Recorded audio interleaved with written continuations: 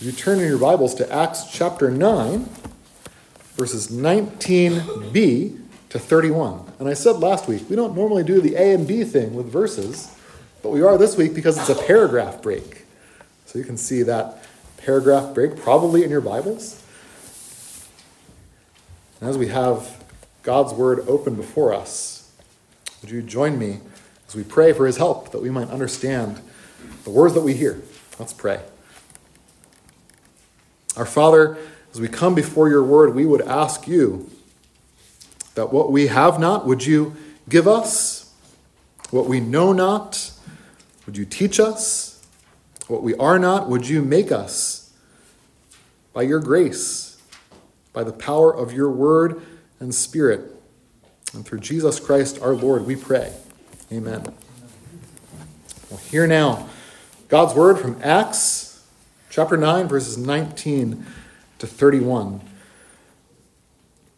For some days, Saul was with the disciples at Damascus, and immediately he proclaimed Jesus in the synagogue, saying, "He is the Son of God."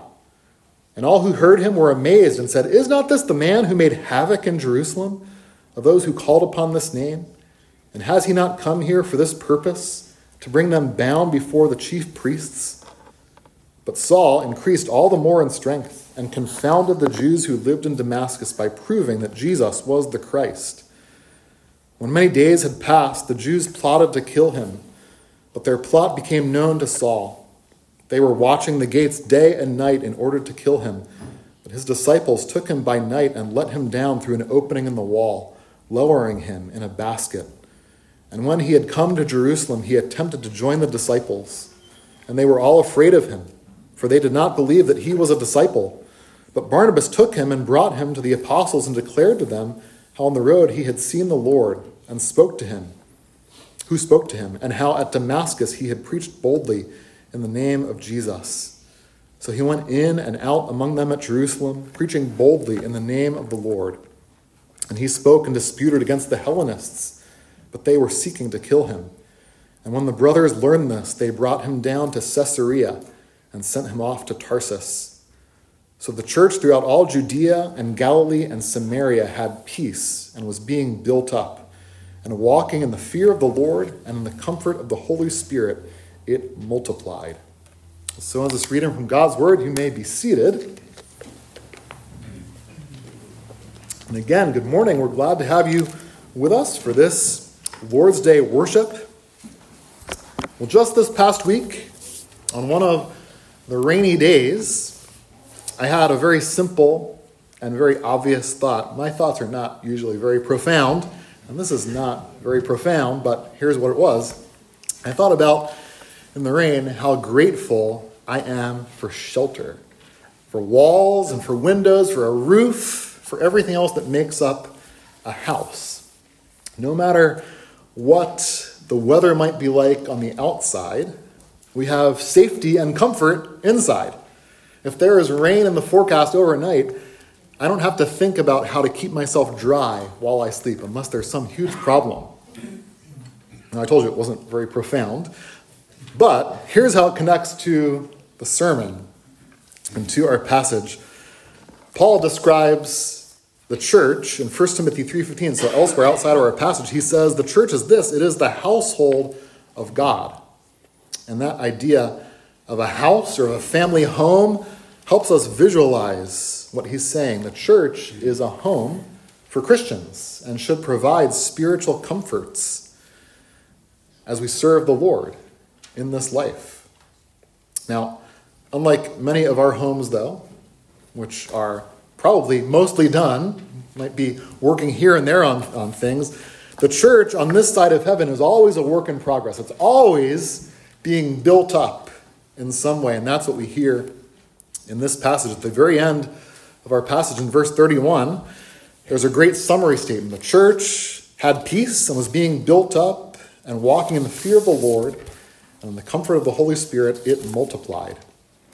And so in this passage, we see mainly through the early Christian life of Saul, how the church is built up as the household of God. That's a really important question for us to know the answer to.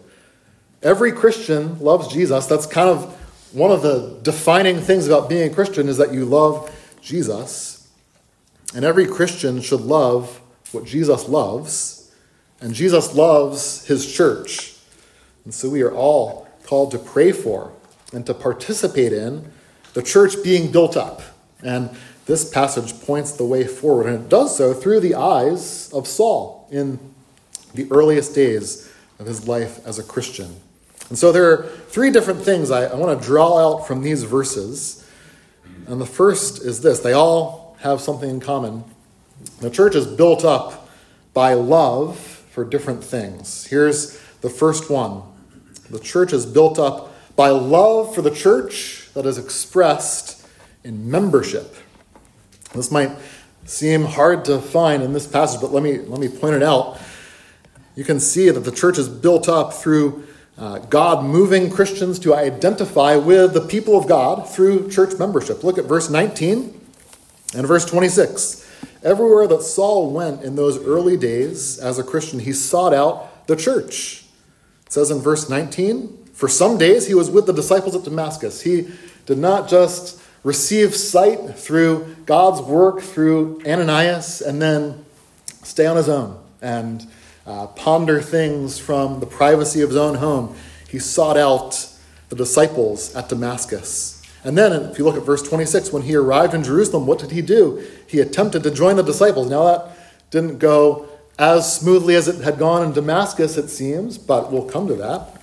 But you can see Saul's a great example of one who loves what Jesus loves, and Jesus loves the church. And so because Jesus loves the church, Saul sought out the church everywhere that he went. This is an important part of building up the church because the church is not a building.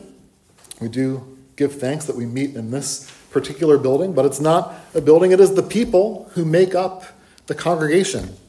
And so it is important for every Christian to identify publicly with a faithful church. That is something that we believe as a church in the Orthodox Presbyterian Church. That's sometimes people come and they say, well, this is a lot more formal membership than we've ever had before, and that is understandable. It's really different in some ways from other churches, but it really is important, whether you're in an OPC church or another church, to do whatever it takes to publicly identify with the church. If you love the church, one of the ways to show that is to express that love in membership, and that happens by God's grace as he works in your life. And now a lot of you in this room are members. Some of you are not members. Everyone's at different stages. But I hope that all of you are praying and thinking and considering wisely what God would have you do. Would he have you profess faith or transfer or in some other way join this church or another church? It is important, not only for the church, but for your own spiritual health to be part of the church of Jesus Christ in a public and even more formal way. There's a book that came out recently that really has made waves. It's called The Great De-Churching. It talks about the trend that we've seen over the past 15 to 20 years of people who once regularly attended church or identified as Christians who are now moving away. Maybe they still say, I'm a Christian, but their church attendance has really dropped off to almost nothing. Now, there are lots of reasons for that. The book identifies some. It's things that you might think about people who disagree with political stances taken by their pastors or social issues that they disagree with their former church. But the surprising thing is that the main thing that contributes to people no longer faithfully, regularly attending church is that they move out of the area. And when they leave one area and go to a new area, what's important is jobs and a place to live and other things like that. But lower down on the priorities is the importance of a church. And so, this is not me inviting you to move somewhere. But if you do move somewhere, I'm going to ask you if you've thought about a faithful church in that area. Do you have a church you can go to, where you know you can grow in grace? See, as you see Saul's story in these verses, he joins with the disciples in Damascus, and before too long, because of their recognition of God's special ordination of Paul, his setting apart of Paul, Saul, it's complicated to know what to call him at this stage, he In verse 25, he has disciples who took him by night when he was threatened with death, let him down through an opening in the wall. And that's important for Saul's life. Obviously, he's very thankful for them.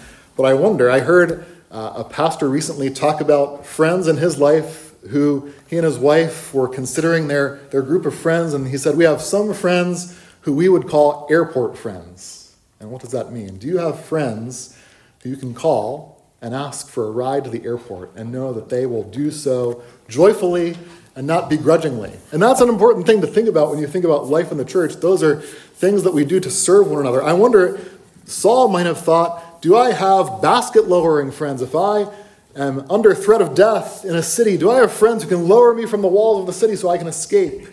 But that's an important thing to think about relationships within the church. You identify with the church for reasons of your relationship to Christ, but that flows out from that important identity as a Christian into relationships with others. We love one another and support one another. If you think about the New Testament, all its instructions to do these things one for another, to encourage one another, to bear one another's burdens, to forgive one another, that can only happen in the context of a place like a church.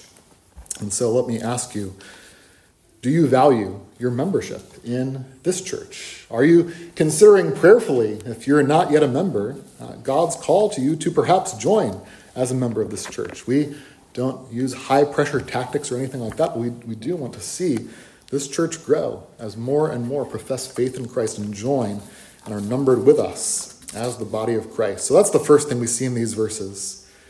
The next thing is that the church is built up by love for Christ that's expressed in preaching. Love for Christ that's expressed in preaching. You can see that again in Saul. What did he do? He went and joined with the church in Damascus, but it says right away he immediately began preaching. And what does Saul preach? Well, we have short quotes here, but he preaches Jesus Christ. Look at verse 20 for his message. This is it. He is the Son of God. Jesus is the Son of God. That's Saul's sermon topic. And in verse 22, it says he confounds the Jews by doing this, by proving that Jesus was the Christ. So it's right to say that Paul's message and his preaching was Christ-centered. We want our preaching to be Christ-centered. I hope you know that if you come here on a regular basis every Sunday, the sermon, whether it's from the Gospels or from an Old Testament book, is about Jesus. So our preaching should be Christ-centered, but it's also right and maybe even more accurate to say that Saul's message in preaching was Christ. That's his message. That's what he talked about all the time. Here's how he put it later in Colossians 1:28. He said this, "Him we proclaim, Christ we proclaim, warning everyone and teaching everyone with all wisdom, that we may present everyone mature in Christ. For this I toil, struggling with all his energy, that he powerfully works within me." And when Paul wrote to the church in Corinth, he hit a similar note. Here's what he said there. "And I, when I came to you, brothers, did not come proclaiming to you the testimony of God with lofty speech or wisdom, for I decided to know nothing among you except Jesus Christ and him crucified." There are lots of things from the Bible that are true that you can proclaim, and they are truths that should be known and believed, but our main message is Jesus Christ, is the gospel of Jesus who came to die for sinners. So we preach Christ. We follow the example of all the apostles, but especially, in this case, of Saul, who became Paul, in preaching Christ. And preaching Christ never gets boring. I can testify to the fact that it never gets boring to preach Christ. Some people look at their own lives and see that they need practical preaching of God's wisdom. Others look at the world around us and they see that the world needs a call to holiness. And all of that is good, and all of that has its place. But here's what Paul says in 1 Corinthians 1, verse 30. He says there, "Christ became to us wisdom from God, righteousness and sanctification and redemption." And so you can find all that you need for life and all of your hope for eternal life in Jesus Christ alone. And so we preach Jesus Christ and him crucified. That is our message. And if you ever hear anything other than that as the main message of any sermon, well, then come and talk to me, because something has gone dreadfully wrong. We preach Christ. And Saul's preaching of Jesus Christ was not just about logical, intellectual realizations that he had, that Jesus is the center of the Bible and he's the one who makes it all fit together and make sense. It wasn't just that. That's part of it. Saul's a great thinker, very well trained, but there's more to it than that. His preaching also flowed out of his heart. Saul preached Jesus because he loved Jesus.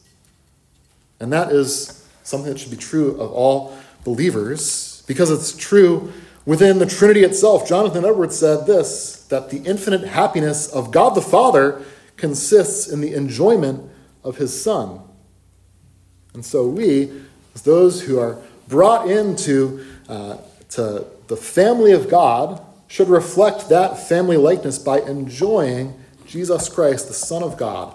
Saul tasted the infinite happiness that comes from knowing Jesus Christ, so that he could say, all the things that I once placed all my hope upon, all the things in Judaism that I gave my life to and was zealous for, I consider those all loss for the sake of knowing Jesus Christ. How could he do anything but preach Jesus, the Jesus who saved him and gave him grace upon grace?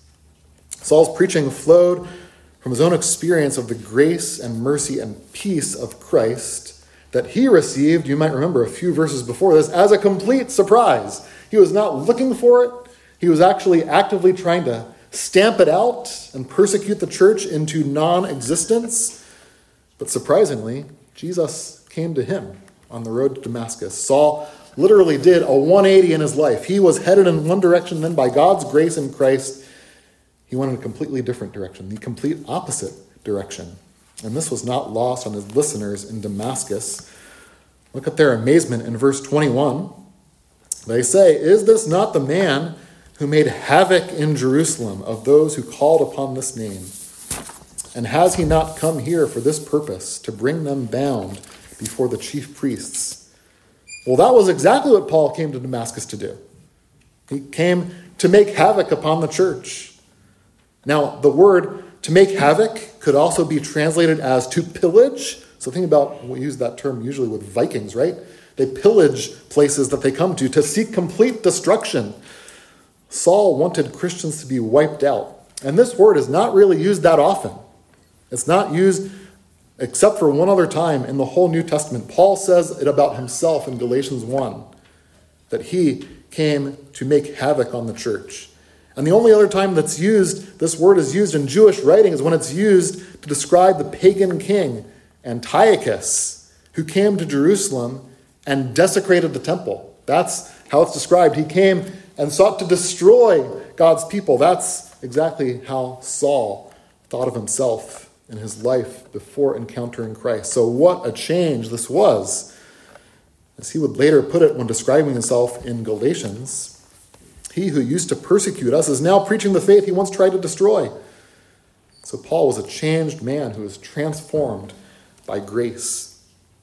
Now the church is built up by preaching and by every Christian taking every opportunity to talk about Jesus. So if you are not called to preach, you are not off the hook. You still have a responsibility to talk about Jesus with those around you, to take every opportunity to turn conversations toward him. Those opportunities will come your way, but will you be ready? Our preaching, our talking about Jesus needs to flow, like it did for Paul, out of love for Christ. So think about him. Think about his life. Even in this passage outwardly, he faced many threats and many hardships. Most of us, I'm guessing, I know it's true of me, I hope it's true for most of you, if not all of you, have never had people seeking to kill us, right? But in these verses, Saul experiences that twice. And that's just one little window of his life. There's so many more hardships. And that's just outward opposition. We know from other parts of the Bible that Saul struggled with physical health. And he even had what he called a thorn in the flesh. Those are all outward afflictions. But what was true inwardly? Saul was being renewed day by day by the love and grace of Jesus. You can see a hint of that in verse 22. It says there that Saul increased all the more in strength. This is not primarily physical strength. Instead, it's a reference to Paul being strengthened by grace to preach Christ more and more faithfully. So, all of our preaching must flow from an inward experience of the grace of God in Christ. So let me ask you, how is your inner life? It's easy to come to church, to put on a happy face, to sit calmly and peacefully and serenely, to even pay attention, and yet for your life to not be what it should on the inside. But the grace of God in Christ is the key to a healthy and happy inner life. Here's what the reformer Martin Bucer wrote. He said, "The health and life of the inner man consists in a true living faith in the mercy of God and a sure confidence in the forgiveness of sins which Christ the Lord has acquired and earned for us." Do you know that peace that comes from knowing Jesus has paid for all of your sins, has given you everything you need for this life and for the life of the world to come? If you know that truly, if that's gone deep down inside you, then you will begin to have more and more a healthy inner life, even if our outer life is filled with opposition, filled with poor health, filled with thorns in the flesh. You can be inwardly renewed day by day through the grace of Christ. And so that's the thing that we see. Saul is one who preaches Christ because he loves Jesus, and he's experienced the grace of God in Christ for himself. And now, as we go from here, there's a paragraph break. Saul's lowered from the basket in Damascus, but Luke is compressing things and giving us the highlights of the story. We know from Galatians that at some point in this narrative, Saul went from Damascus to Arabia. This is not necessarily a far journey. Sometimes when you hear Arabia, you think, well, that must be Saudi Arabia, way far down in that Arabian peninsula. But actually, at that time, the territory that's known as Arabia stretched almost all the way up to Damascus. So it wasn't necessarily a long trip he went on during this time. But wherever he went, he was there for about 3 years. And so a few years elapsed probably between verse 25 and verse 26. So Luke is just compressing things. But we've seen that the church is built up by love that's expressed, love for the church expressed in church membership, love for Christ expressed in preaching. Now we see that the church is built up by love for newcomers that's expressed in hospitality. While the Jewish people in Damascus were amazed to hear Saul preach Christ, they couldn't believe the words coming out of his mouth. They knew his reputation, couldn't believe that he was preaching. So they were amazed. But the Christian disciples in Jerusalem were simply fearful. No matter how many years had passed, Saul was still to them the Pharisee who approved of the stoning of Stephen and who ravaged the church in Jerusalem. You can see this fear in verse 26. Look there. It says they were all afraid of him, for they did not believe that he was a disciple. They thought this was a big conspiracy. They were very afraid for their safety. Put yourself in their shoes, and I think it's easy to see that this fear is entirely natural. Paul's claim to be a disciple could just be another tactic he's using to get in the depths of the church and find out who the Christians are who should really be taken out. Just imagine how you would act if someone who you knew, you had seen on TV as a public, violent opponent of the Christian faith, who you knew had a reputation for doing everything they could to silence Christians, even arguing they should be put into jail. Can you imagine what would happen if you, that face you knew, that name you had heard before, came through these doors and joined us for worship one morning? That's exactly what the church in Jerusalem experienced as Paul attempted to join the disciples. And entirely naturally, you would probably be as suspicious as they were. But the change in Saul is not some conspiracy. The natural explanation that leads to fear doesn't work because what's happened in Saul's life is a supernatural act of God. To use our own terminology, Saul had a credible profession of faith. He could say, this is who I was before. This is what happened when I met Jesus on the road to Damascus. And this is what I am now, by God's grace. It was genuine. It could stand up to scrutiny. And this is because it was real. It really did happen. But the tension in this passage is all about Paul having an opportunity to share this story. Will that happen? Will they just shut him out because they're scared and don't believe that this is real? Well, there is tension in this passage, but God used Barnabas to break that tension. Even though he's only mentioned once here, we should be so thankful for Barnabas. We saw already back in Acts 4 that Barnabas exemplifies generosity, Christian generosity, as he gives from land that he owned and sold, he gives to the church. And now we see that Barnabas personifies grace in practice. What I mean by this is that even in an environment of fear and suspicion, Barnabas really believes in the transforming grace of Jesus Christ. And he believes it so much that he doesn't bat an eyelash about the possibility that Saul himself, the great enemy of the church, could have experienced this grace. We can be sure that Barnabas experienced that grace himself, and so he's expectant about someone else experiencing it, even someone like Saul. And so for Barnabas, grace in practice leads to hospitality that overcomes suspicion. Love for newcomers that expresses itself in hospitality. Because of Barnabas, Paul has an opportunity to share his whole story. But interestingly, if you look at verse 27 carefully, Barnabas is the subject of the whole sentence. Barnabas took Paul, Barnabas brought him to the apostles, and Barnabas declared to them all of Paul's story from the road to Damascus up to that day. He's the one who's doing everything. He has listened carefully to Saul, and he shares it with the disciples. Every church needs as many Christians like Barnabas as it can get. And Corona Presbyterian Church needs more and more like Barnabas. Think about those in our midst who are like Barnabas. And let's pray and give thanks to God for them and ask that God might make us more and more like this wonderful, hospitable, gracious Christian Barnabas. David Brooks is a great writer who, through twists and turns, has gone from a skeptical, secular Jew to, in the past few years, a professing Christian. And even though David Brooks isn't talking here about Barnabas, I think he puts his finger on what makes Barnabas so special. Barnabas is, in his words, an illuminator. In the world, David Brooks argues, there are people who are diminishers, and there are others who are illuminators.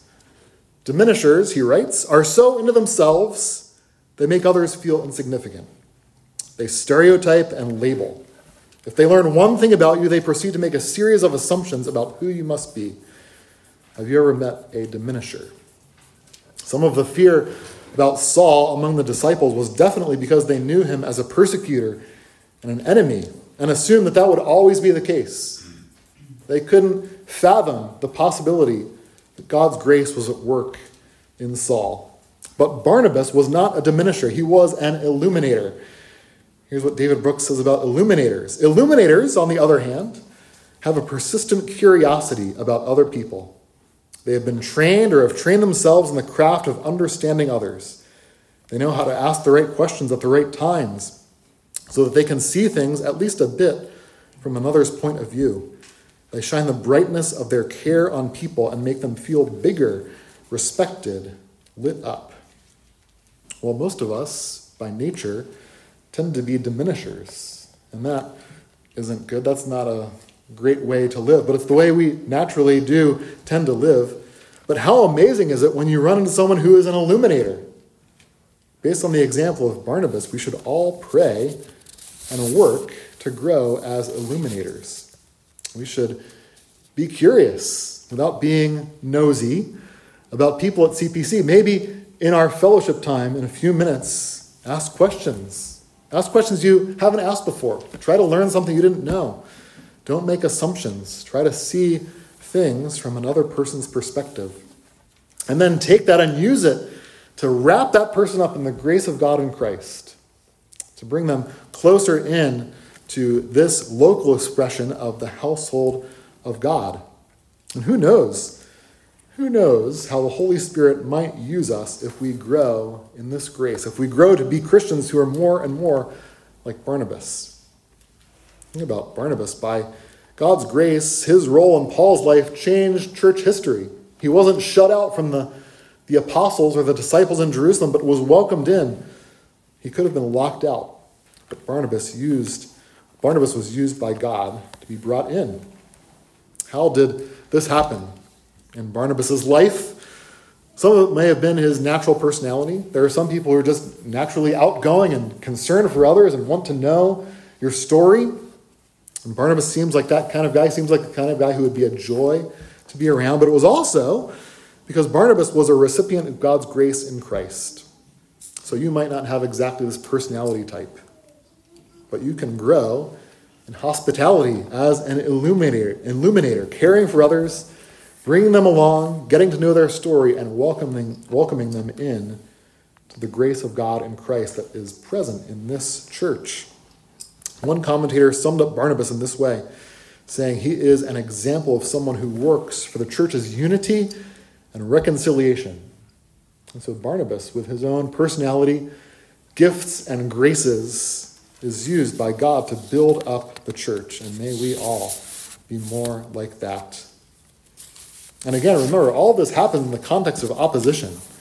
Hellenists, that is, Greek-speaking Jews, are now seeking to kill Saul in Jerusalem. And so the disciples bring him to Caesarea. Caesarea is on the coast of Israel, and they send him from there, probably by boat, to his hometown of Tarsus. And now, after these verses, Saul drops from the narrative of Acts till chapter 11, verse 25, when Barnabas, of course, goes to Tarsus to find him. And then Saul becomes the main apostle for the rest of the book. But now, we've seen, and Luke gives us a summary statement, that the church in Jerusalem and Judea and Samaria, Judea and Galilee and Samaria, had peace and was being built up. And walking in the fear of the Lord and the comfort of the Holy Spirit, it multiplied. This is what we want to be. We are always a work in progress. The Church of Jesus Christ on this side of glory is always being built up. And it's being built up as people like you use your gifts, use the way God has made you for his glory and the good of your neighbor. That's how we see the church built up, through love for the church that expresses itself in church membership, for love for Christ that expresses itself in faithful, powerful preaching, and for love for newcomers that expresses itself in hospitality. Those are what we talked about, but we talked about them in order of their appearance in this passage. But I hope you see the main one is the middle one. Love for Christ is what allows all the rest of this to happen. If you don't have that, you can be as hospitable as you want. You can love the church as an organization all you want, but it won't make any difference. If you love Jesus, you'll love what he loves. And he loves the church, and he loves those he's calling to himself who are now outside of the walls of the church and need to be brought in. So do you have this love for Christ? Do you hear him calling you to have this love for Christ that wells up inside of you because you've known his grace and his forgiveness and mercy? And do you see how it expresses itself in everything you do from that day forward? Let's pray together that these graces might be present in our church, that we might be built up in love. Let's pray. Our gracious God, we do ask that you would give us peace, build us up in the comfort of the Holy Spirit and in the fear of your name. Make us more and more like Jesus. Make us more and more those who have experienced the grace and love of Jesus Christ, and let that flow out from us, overflowing into the world and to our neighbors. May we be a church that preaches Christ and him crucified, because the gospel is the power of God for salvation, both for Jew and Gentile. We pray for your work by your Spirit in our midst, and that you'd use your word to accomplish your purposes. We ask in Jesus' name, amen.